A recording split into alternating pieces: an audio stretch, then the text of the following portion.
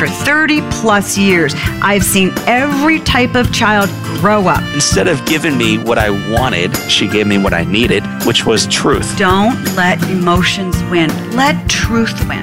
Do your very best, and you should have a lot of fun while you do it. And the better you get at something, the more fun you're going to have at something. You moms and dads are wired with everything you need to be a parent to a great kid.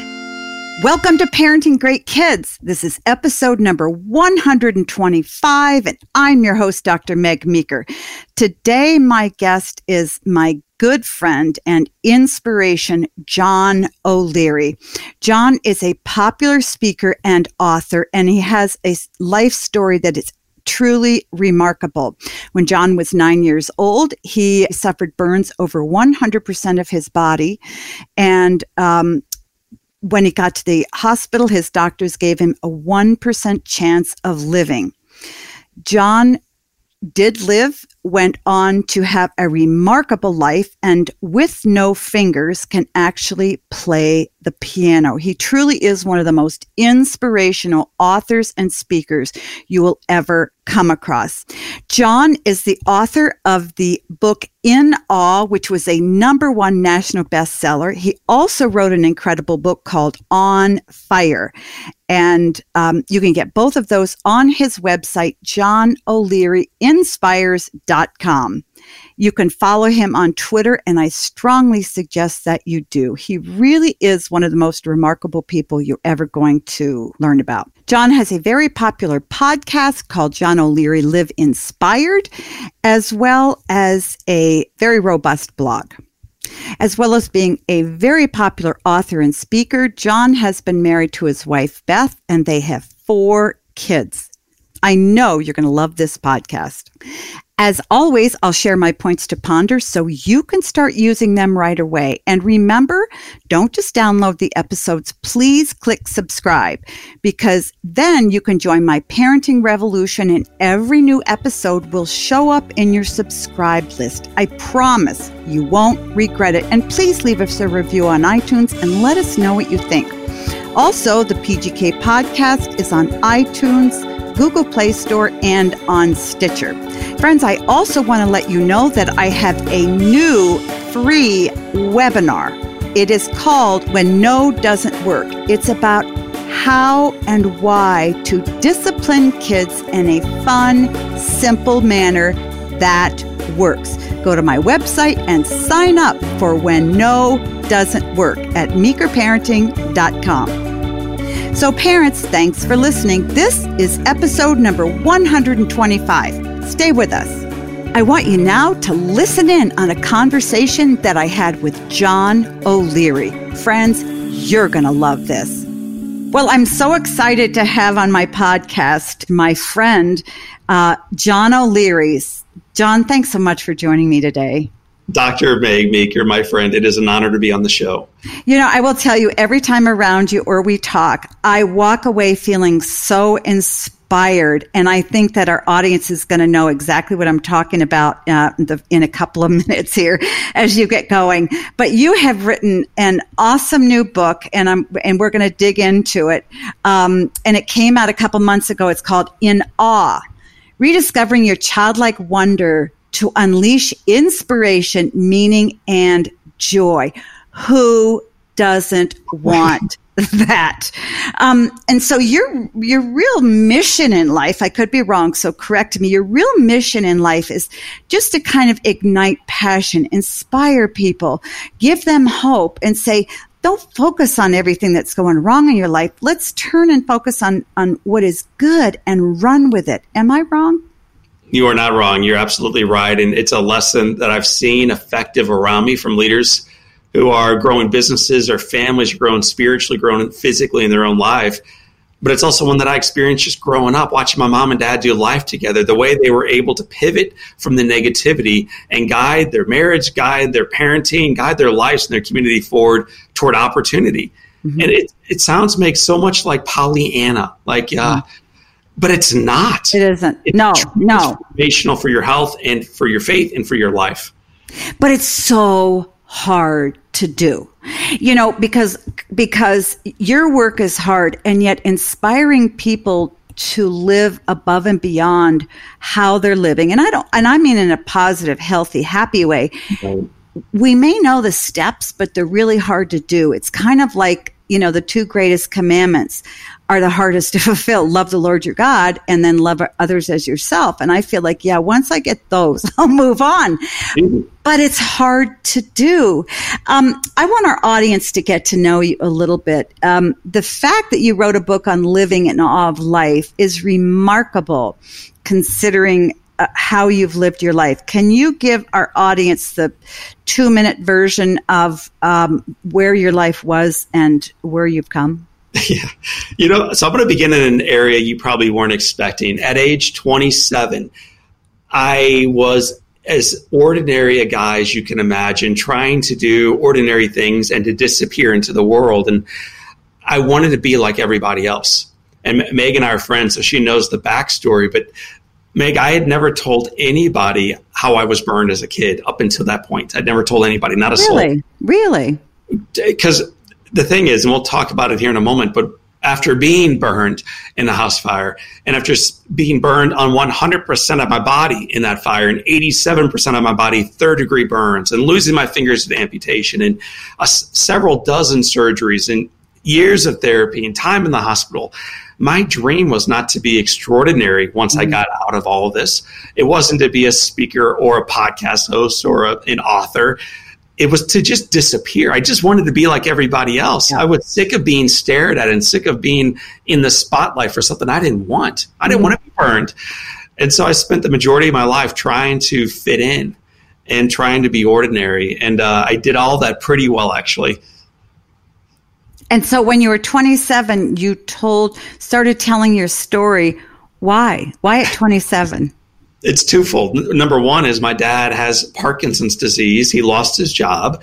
So he came home and prayed about his life. And my mom and my dad wrote a book called Overwhelming Odds. Mm-hmm. And it's the story of their little boy named John who got burned terribly in a house fire, and how the community and the church and the country, President Reagan wrote letters to John, and Pope John Paul II wrote letters to John, and people were planting trees in Israel for John. It became this global movement for this little boy. And it's a story we as a family had never talked about. So I read this, and it was so deeply moving to see this story that we'd always viewed as being a negative story, losing fingers and scars and the pain, as actually one that was life-giving. So that's part of it. And the second piece is there was a little girl in our community whose mother had bought the book. There were only 100 copies sold, but her mother had bought the book and she read it. And so this little girl one day when I'm 27 calls my cell phone and says, "Mr. O'Leary, would you speak to my troop?" She's a girl. Oh, her Girl Scout troop. So I said, when she asked that, "Oh, I think you want to have my dad. Are you looking for Mr. O'Leary?" And she goes, "I am, but I think I'm looking for you." So no one had ever called me Mr. O'Leary up until that point. So I said, yes. Meg, I try to live yes in my life. So I said, yes, I'll do it. I'd never told anyone how I was burned. I'd never spoken before publicly, totally freaked out by this whole experience. I got sick in the parking lot on the walk into this little school, looked down at my notes, never looked up at at those three little monsters lined up eating their Samoas. That's my first keynote, man. So my first keynote. And you never forget your first. And one of the dads in the room was a Rotarian. So he invited me to speak to his Rotary Club. And then it was on from there. And over the last 15, 16 years, we've spoken a couple thousand times in front of a couple million people live. Just saying yes to, in my mind, in my faith view, God's calling on our lives. Mm-hmm.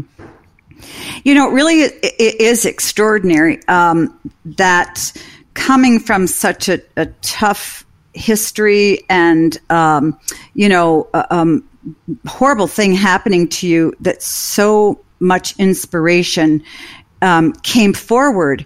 In your book, In Awe, what is your personal goal? So I wrote a book 4 years before this called On Fire. You and I have talked about that before. And when we're at the Ramsey event, you've heard me speak specifically to that. And it's about waking up from accidental living. And it's about using these explosions that can blow you back in life to ultimately blow you forward. Mm-hmm. So that's kind of the genesis of my first book. And I love it. I love the work we did there. And I would travel around, Meg, into these beautiful conference centers and hotels, beautiful summits and live events. And I'd see are attendees in the first row sitting there with their arms crossed, just kind of vaguely malaised and bothered and beat down by life. And I'd see them checking into high-end hotels, kind of bothered that there were 2 people in line in front of them at this incredible resort. And they're bothered that the flight was 15 minutes or the cell phone wasn't turning on right away. And when I'm out of town traveling, I always leave these big, cool events to speak to school kids. I love engaging with these kids in schoolhouses. So I'd leave these places where adults were beat down by life, and I'd walk into these school buildings where these kids would come skipping into the classroom. And when I asked a question, every single hand in the classroom would go up. And then afterwards, rather than people kind of going back to their days, they would skip up to the front of the classroom and they would give Mr. O'Leary a hug, and we would fully engage in life. And sometimes they would ask questions like, "Hey, what happened to your hands?" But instead of hiding from what concerns us as adults or not being sure of how to ask the questions, they would come right up to it. They would not be judgmental. Jesus says, "Let the children come to me. Let the children come to me." I don't think it's an age requirement. It's this mentality. It's this openness of heart and mindset that allows people to engage with things around them they may not understand.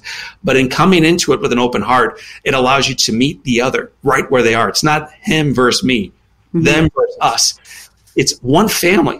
It's one family. Kids get this. And so I saw this taking place in the marketplace, and then I would come home and I would see my own kids lit up and in awe for life. And I wondered, man, why are these kids so excited for life?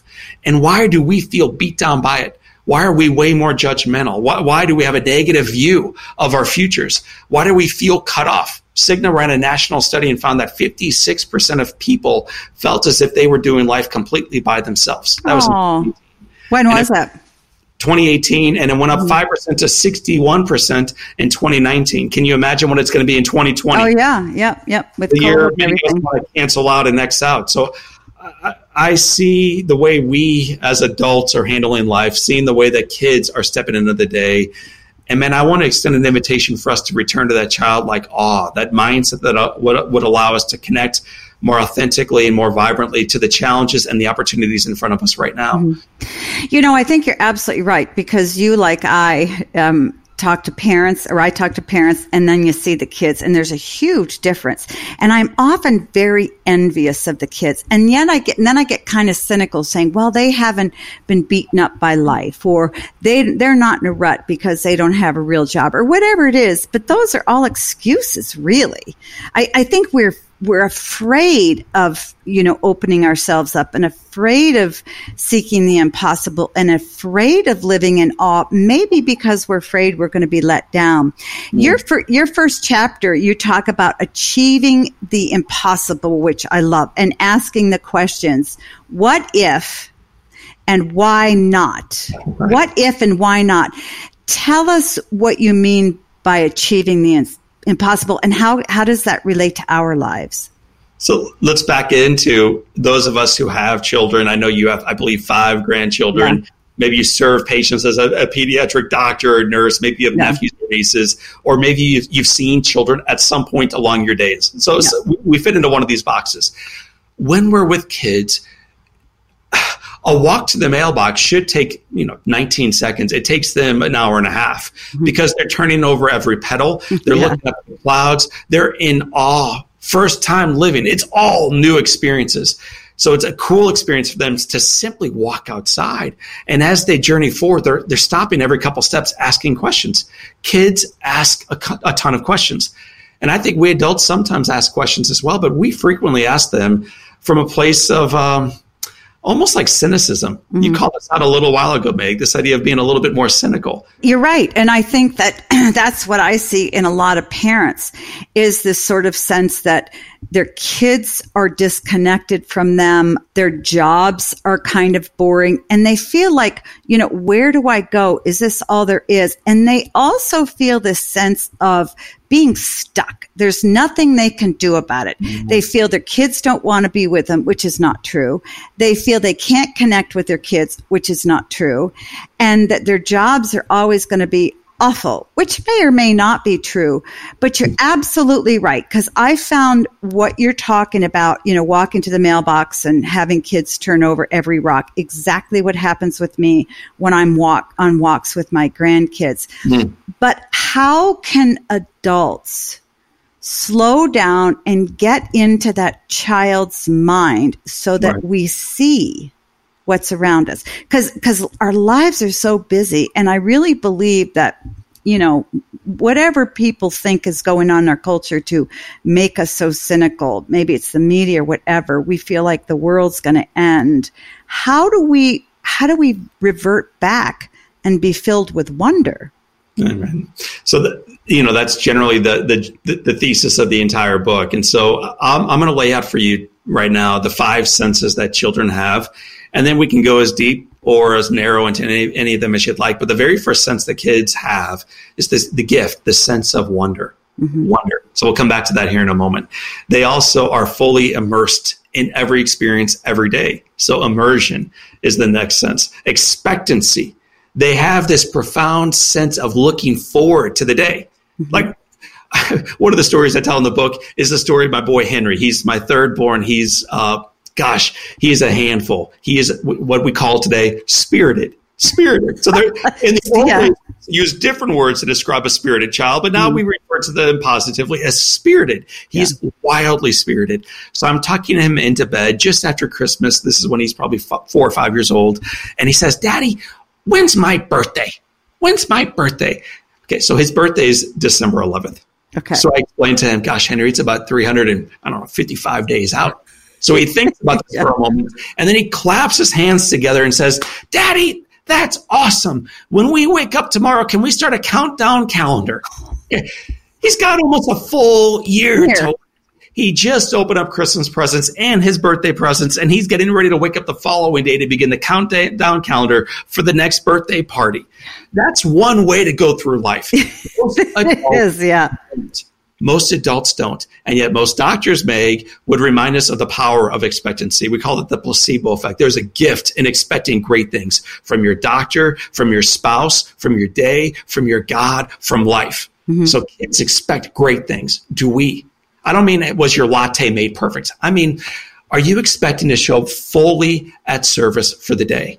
Fully engage in every experience that's going to take place and transpire throughout the day. That's what children do. It's expectancy. The fourth piece is around the gift of belonging. It goes back to that Cigna study. Most recently, 61% of us feel as if we have no one to do life with. This in a marketplace where we are all hyper-connected to everybody. We know everything going on with everybody around us, and yet somehow almost 2/3 of us feel as if we're doing life by ourselves, which has led last year to 1.5 million Americans attempting suicide. This is chronic. It is a pandemic. It's a pandemic. It is a pandemic, yeah. And then the final gift that we can talk about in the book is the gift of freedom, the sense of freedom. Being fully, our friend Dave Ramsey can talk a lot about freedom. It's not necessarily making more. It's understanding what real freedom looks like in the first place. And kids understand that. Kids have that. So those are some of the things that kids do that we could talk about, you and I together. But one thing that will not help you is being hypersensitive to what's taking place in the marketplace of life. If we are on the 24-hour news cycle, if we are piped in always to social media, it's no wonder that we feel so negative about the way our life is going, the way society is trending. The numerical stuff does not back this up, but the headlines would tell you that your life is just about to end, more at 10 o'clock. Right. It's fear-driven. And so just to be hypersensitive to what you put into your mind will influence your body. I agree with you about fear, and I'm constantly telling parents out of strength, not fear, because parents are so fear-based. Something horrible is going to happen to their kid. And that's why we have helicopter parents, because we want to make sure the kids are doing it right. And if not, we're going to take over. And so that's really important. Talking about expectancy, there's maybe there isn't a fine line, but I want you to describe the difference between expecting for your phone to work, expecting for the plane to be on time, expecting that you're going to make enough money versus expecting goodness and greatness. What's the difference between unhealthy expectancy and healthy expectancy? So I think it's all about where the pressure is. Is it on the barista to make me a better cup of coffee, or is it on me to enjoy whatever is served my way all day long? Mm-hmm. And for me, and it's a story I unpack in the book, in 2016, we wrote my first book. And what that led to was the busiest year of my life professionally, which was so beautiful in so many ways. That's where, Meg, you and I became friends the first time back in 2016. It also led me away from some of the parts of my life that ought to be most important spiritually, family. I'm the head of a household. I have 4 kids to raise. I'm a husband. Mm-hmm. And so in 2017, I made a commitment to make sure that at least one of those things would become far more of a focus in that year, expectancy. Okay, expectancy. Mm-hmm. I wasn't expecting it from others. I was expecting it from myself. And so for me, the focus was on my marriage. Mm-hmm. It was on my marriage. I wanted to be the best husband ever in 2017. And the way I got there actually was on January 1, I bought a journal, leather bound, a lot of pages within it. Mm-hmm. And I began with the journal entry, Dear Beth. My wife's name is Beth, by the way. Dear Beth. And then all day long, I looked for something beautiful that she said, that she did for me. She did for our kids. She did for a neighbor, a prayer she offered, whatever it might have been. Just one beautiful thing about Beth. And then when I saw it, there it is. So I captured it in writing. And then I said, love, John. I didn't tell her I was doing this. On January 2, I did it again. January 3, again. January 4, again. Sometimes I had to do this from the road. Pay attention for something that she was doing that was beautiful, that was servant-oriented, that was making my kids better, that was making me better, that was doing something for herself, finally, serving in the community. All these things she did so beautifully, but the year before, I was missing in the race through life. Now I'm expecting it. 2017, up until that point in our marriage, was by far the best year of our marriage. Not because I wanted her to do more for me, not because I wanted her to give me more attention. It was by far the best year of our marriage because I was paying close attention to the beauty that was already innately within her, the things she already was. And it was allowing me to be far more alert to it, more responsive to it, more complimentary around it, and hopefully more responsive in providing it back to her. So I think that's expectancy in action. I gave her the book on Christmas morning. By the way, 60 journal entries in. She had no idea I was doing this. And when she opened up the journal, she saw this coffee stained, beat down thing that had been everywhere twice. And after she read a few journal entries, she realized what I was doing here. And she said, why'd you do it? Why'd you do this? Mm-hmm. I told her I wanted to attract the good. I just wanted to attract the good. Mm-hmm. That's expectancy. Yeah.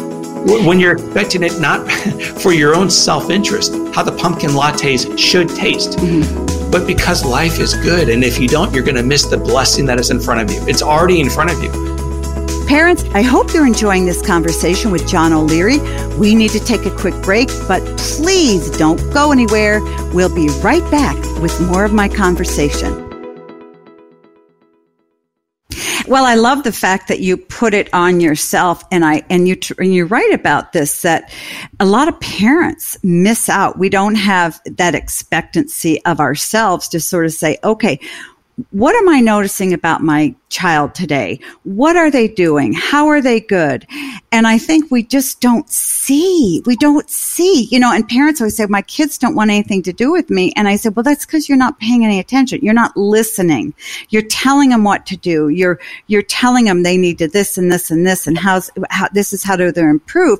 But if anything, as parents, I think we've really cut ourselves off from our kids, like you did from Beth that year. You're really busy. Yeah. And our kids pay a terrible price. So what would you say to parents about how they can, we talk about an immersion too, but how they can really be more present with their kids? I think we need to take our own medicine. Mm-hmm. So we are hyper connected to technology. I see so many families, so many friends, so many loved ones, including family members who are tuning into your show right now, Meg, who have in their right hands constantly something called a cell phone. And I understand sometimes you need to be on, in particular for the single parents right now who are trying to manage work and homeschool and life and sanity, and it is impossible. These are very difficult days. But when you're home, be home. When you're working, work. I always think when you work like a dog. When you're at home, they'll play like a puppy. Yeah. You can't do both at the same time. And kids are paying attention. Oh, yeah. And then as no surprise when they're like, well, you do it, Mom. You do it, Dad. You're never present at the dinner table. You're always looking down at your phone. You're always responding to emails after hours. You're always doing this, Dad. So I say, have a little bucket in your kitchen where when you come in through that back door, if you're working right now, perfect, put the phone away and then expect the same from your spouse and from your children. Right. And then expect to improve your relationship. Expect to find something great in that kid and then say it like you did with Beth. I love that. That journal thing, every husband out there needs to hear what you just did. I'm going to tell my husband about that. Hey, you need to keep a journal about me. It's wonderful. It's wonderful. And I will tell parents, kids hate their parent's cell phone.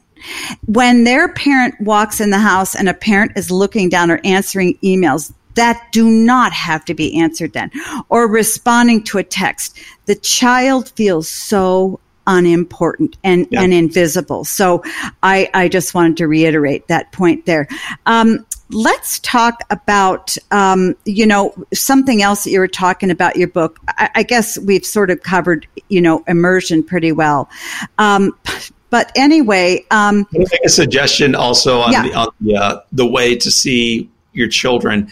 You challenge the husbands in the room, and there are many tuning into you right now. I challenge the wives. Yeah. I challenge the wives to do the same for their partners, their husbands, and then for the parents. Gosh, we do a phenomenal job at critiquing what they're doing wrong or how they don't quite measure up to the neighbor's kid and the schools that we're not getting into and the way they're not progressing on the athletic field and all this nonsense that at the end of the day does not matter at all. Right. It does not matter whatsoever. Track the stuff that does, track their beauty, and in doing so, it will multiply around you. They will feel that love. They will feel that unconditional love that you are offering them, and I think they will ultimately naturally grow into the child that God has intended for them to become, not the kid that you wish they would be. Let them become the kid that God has intended for them to become. And that can be hard because a lot of times your kid goes a path or turns out the way you don't want, or maybe they're a very different person. It's hard for parents to expect if kids don't stay in the mold or the track that the parent has for them. So how can we, for our kids, in this day of extreme isolation, and I will tell you, I see kids with depression, anxiety, and you were talking about kids connected to screens. We do know now that there's a direct link between the amount of time girls spend on social media and depression. It's overwhelming. And then with COVID now, kids are very lonely. They feel very isolated. They're not with their friends. What can parents do to help their kids feel as though they belong in the family? There's a place for them. Gosh, so I'm going to give you a couple bullets and then use whatever works best for you and your family. The very first, I would consider you to begin with the end in mind. Years and years ago, I served as a hospital chaplain and walked into a patient's room. The guy was a successful business owner, but he was dying by himself. Oh. There was no family around. He had offered all that up on the altar of success. And Meg, he shared something with me that I'll never forget. He said, John, I've climbed to the very tippity top of the ladder. I've reached the ultimate success, only to realize that I had my ladder leaned against the wrong wall. Mm. And as a guy who frequently is climbing, and I would imagine many of your listeners can agree with me, we're frequently moving forward up the ladder of life. Gosh, I think nothing would be worse than to become successful at the end of the days at the stuff that just does not matter. So let's have cool conversations, authentic, honest conversations as a family around what is success? What does it look like to be a successful human being as we progress forward? And that's going to be different for all of us. But it can lead to a really beautiful, life-giving conversation at the dinner table. So that's the first idea. The second would be frequently at the dinner table, we're looking down into our phones or we're not having a dinner table conversation to begin with. So we always have a dinner time conversation together. The phones are off, the television's off. We begin with three things. Number one is prayer. Mm-hmm. So I think it's a really cool way to ground ourselves on how blessed we are. The second thing as a family we talk about is what are you grateful for? Mm-hmm. Henry, Patrick, Grace, Jack, wife, husband, what are you grateful for today? Mm-hmm. And so we then make a list of things that we're grateful for. And sometimes it's pulling teeth to get there. Yeah. And then the final thing we do as a family to stay centered is we talk about where did you see kindness today? Mm-hmm. Or if that doesn't work for you, where were you kindness for someone else today? Mm-hmm. Yeah. And I learned this from a business owner friend of mine who says even today that her kids are in their late 30s, they call mom every day. She's in her early 60s, and they share with mom where they were kindness for someone else today. This little dinner table conversation that began decades earlier continues to be lived out by healthily adjusted young adult children even today. So these patterns we form with our children can inform not only how they feel about themselves today. What are you grateful for? It's not all bad. What are you thankful for? That's a great place to start. Where did you seek kindness? Or now in action, where were you kindness for others? Those are some really cool ways that we can recognize our dignity is not based upon someone's like of our social post, but about our design. We were designed innately beautiful. We did a little bit of research in the book, Meg, and the likelihood of you being born biologically, when you add up what your mother brought to the table and your father brought to the table, we can have a biological after hours conversation later on. But if you just do the math on what mom and dad bring to the table, the DNA, the likelihood of you being born as you are is less than 1 in 400 trillion. So the very fact that you are alive, man, it is nothing short of a shocking miracle that ought to have you skipping out of bed saying, thank you, God, every single day. And as we look into our phones at the headlines bringing us down, we forget it. So I beg your listeners and me to take this medicine, put the phone away, recognize the divinity of your life, man. You're a miracle. Now act like it. Take inventory of what you have. Take inventory of where you see kindness taking place around you, and then become part of that movement going forward. You know, you're so right. I get often asked by parents questions like this. You know, my child is very self-centered. My child isn't very nice to other people. My child has a bad temper. My child is just negative all the time, or my child is depressed. What can I do? And, you know, often the answer is so simple that you're talking about. And I say this, try to get your child out of his head. Yes. You know, get him to stop thinking about himself. And one of the best ways to do that is to find something he's grateful for every day, you know, and like you said, kindness. And also find somebody in the community, anybody who needs something that day. And it's so easy. And then ask them, you know, go with them at first if they don't want to do it. You know, go to your neighbor and knock on the door. Well, it's hard now, wear a mask, and knock on her window, I guess, and say, hey, you know, I baked some bread for you today. Or do you need your lawn mowed? Or can I shovel your driveway? Or can I pick up your kids and take them somewhere? But just that makes kids so happy to know that they're not thinking about themselves all the time. They're thinking about other people, and they're finding gratitude, things to be grateful for, and, you know, exhibiting some kindness. If you get your kids in the pattern of doing that, and I would challenge every parent for 1 month, you know, every day have your kid tell you something that they're grateful for, kindness they saw, and a way they found to help another person. At the end of 30 days, you're going to have a different child. You really will see the transition in them. We without a doubt, Meg, you're absolutely right. And we do things like Big Brothers, Big Sisters, which is an organization that I think helps heal so many of the social ills that are currently popping up all around us. Around race, around socioeconomical challenges, around graduation rates, around breaking down walls that don't need to be there because you don't know the other people. They don't know you and you don't know them. And then you come around the table together as a family and you realize we're one. We saw our little brother, his name is Cal. We saw him yesterday as a family. And it takes these 4 fortunate, privileged kids away from their PlayStation on a Sunday.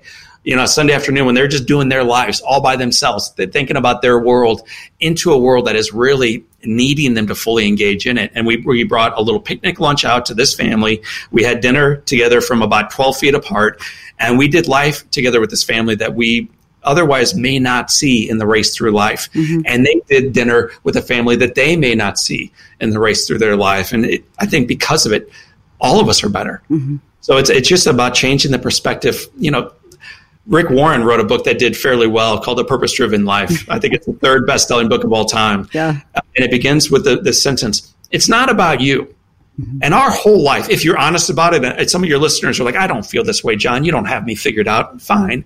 But I have your neighbor figured out. Most of us think life is about us. And that's why we throw the latte back in the face when it doesn't taste just right of the barista who made it poorly. That's why you see so much ridiculous behavior right now in the marketplace, and why you see this cancel culture. Because if it doesn't fit into what we're doing, they're wrong, and I'm done with them. It's about us. But Rick reminds us, this great pastor, it's not about you. It's not about you. It's about ultimately how we can use the talents that God has given you for a cause so much greater than ourselves. And when we get that figured out, not only will we be better leaders of life, our kids are going to follow suit. Yeah.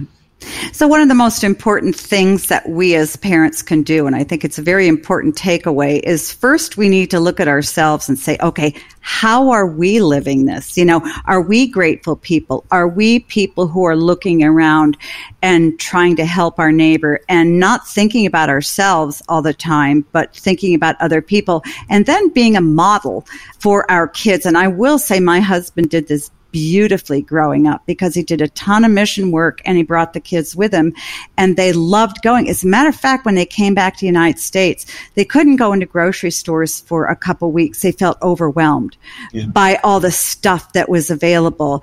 And I just think it's so important. And I would challenge any parent who has a teenager who won't get out of the room from 1 p.m. till 6 p.m. Tell them, just say to them, you know what, on Thursday afternoon, I want you to go with me because I want your company. We're going to go, see this person, or we're going to go work on a Habitat for Humanity house. How fun is that? I mean, go pound nails with your kid. There's so much in your community that you can do. My guest has been John O'Leary, one of the most inspiring people in the whole country, probably in the world. You have to read his book, In Awe. Rediscover your childlike wonder to unleash inspiration, meaning, and joy. And John, if there's ever a time we needed it, it's today. It's right now. It's when everybody feels like kind of life is crumbling around them. Know that it isn't. Yeah. It's not about us, and there is good ahead, and there is hope ahead, and there is joy. John, how can people find out more about you, your podcast, your website, your books? Where can they go? So let me just remind you that 2,700 years ago, someone far wiser than John O'Leary said that there is nothing new under the sun. There's nothing new under the sun. So as you read these headlines, and we keep hearing the word unprecedented, never before, just realize, there's nothing new under the sun. So these are indeed difficult days, but this too shall pass. The foundation is firm, and the best is yet to come. We know how the story ends. So have faith, grab your joy, and don't lose sight of where we're going next. As far as how we can stay in touch together, probably the easiest website to remember is readinawe.com. I love it. So go to readinawe.com. You can learn about our podcast there, our social media links there, the stuff that we've written in the past there, a whole lot of free giveaways there, including my email. So if I can do anything for any of your listeners or their families, we want to do life together. That's our goal. The reason when Meg says he's one of the most inspirational guys she's ever met is not because John's all that inspirational. I'm reflecting the goodness that has been given to me in multiples. And we're trying to give a little bit of that back. And so if I can ever make a difference for someone in the community right now that needs a friend, needs a next step, needs an encouragement, needs a prayer partner, we're in. So I'm looking forward to doing life with your listeners. And you are in. You are one who knows exactly what's in your book. You are immersed. You are expectant. And you teach people how to belong. So, John, thank you for what you do. Thank you for joining me on my podcast. And I encourage every single listener to read your book, In Awe, because you will be inspired. Thanks so much. Love you, Meg. Thank you for the chance. Love you too. Now on to my points to ponder. 1, ask why not? Often we think of things that we want to do or that we want to ask, but we don't, because we think that things are unrealistic and they're not going to work. Kids don't do this. They live with a great sense of wonder. They ask questions. They believe they can do things that we think they won't be able to do. They dream and they walk into those dreams. We need to learn to live more like our kids do. We need to see potential goodness in everything we do. And when we wonder about things, we need to encourage ourselves and others to ask, why not, rather than why? 2, bring your glove. As John says in his book, his son always brings his baseball mitt to a ball game. Why does he do this? Because he hopes that today just might be the day that the baseball will land in his. Sure, it's a 1 in a million chance that will happen, but he doesn't care. He lives like it might happen anyway. So let me ask you, do you bring your glove to opportunities, work, family, personal opportunities, believing that 1 in a million dream you have of something happening just might? Again, we need to change our thinking and go for that 1 in a million chance, just like kids do. 3, look up. So many times we're present with our kids, but we're not really present. We go to their games, we eat meals with them, we play a game, we watch TV, or maybe even go outside and kick a soccer ball around. But the truth of the matter is, while we may physically be present, many times we are not mentally and emotionally present. Why? Because we're looking down at what? Our cell phones. We're checking our emails, we're texting somebody, looking at a video. Friends, put your phones away and look up. See your kids. Pay attention to what they're doing. Get engaged in the activities that they're doing around you. Try this for 1 month, and I promise you won't believe the positive change it's going to make in your relationship with your kids. Parents, I love answering your questions, so please keep sending them in to me. You can email me any question to Ask Meg at megmeekermd.com. No question is off limits. Again, that's Ask Meg at megmeekermd.com. I want to thank my guest, John O'Leary, for joining me on the show today. To find out more about John, go to JohnO'LearyInspires.com. JohnO'LearyInspires.com. You can follow him on Twitter, Instagram, and listen to his extraordinary podcasts. So let's recap my points to ponder. 1, ask why not. 2, bring your glove. And 3, look up. And friends, make sure to sign up for my brand new webinar, When No Stops Working. So until next time, parents, always remember that great kids are raised, not born. Hey, this is Bobby, producer of Meg Meeker's Parenting Great Kids podcast. Thanks for listening, and because of your dedication to raising great kids, Dr. Meg's Parenting Revolution has grown to over 3 million downloads. Head on over to Facebook and Twitter and follow at Meg Meeker MD, and check out what's new at megmeeker.com. And while you're there, sign up for the newsletter to stay updated and get information about giveaways. Don't forget to share the podcast with other parents, subscribe so you won't miss anything, and leave us a review so we know how we're doing.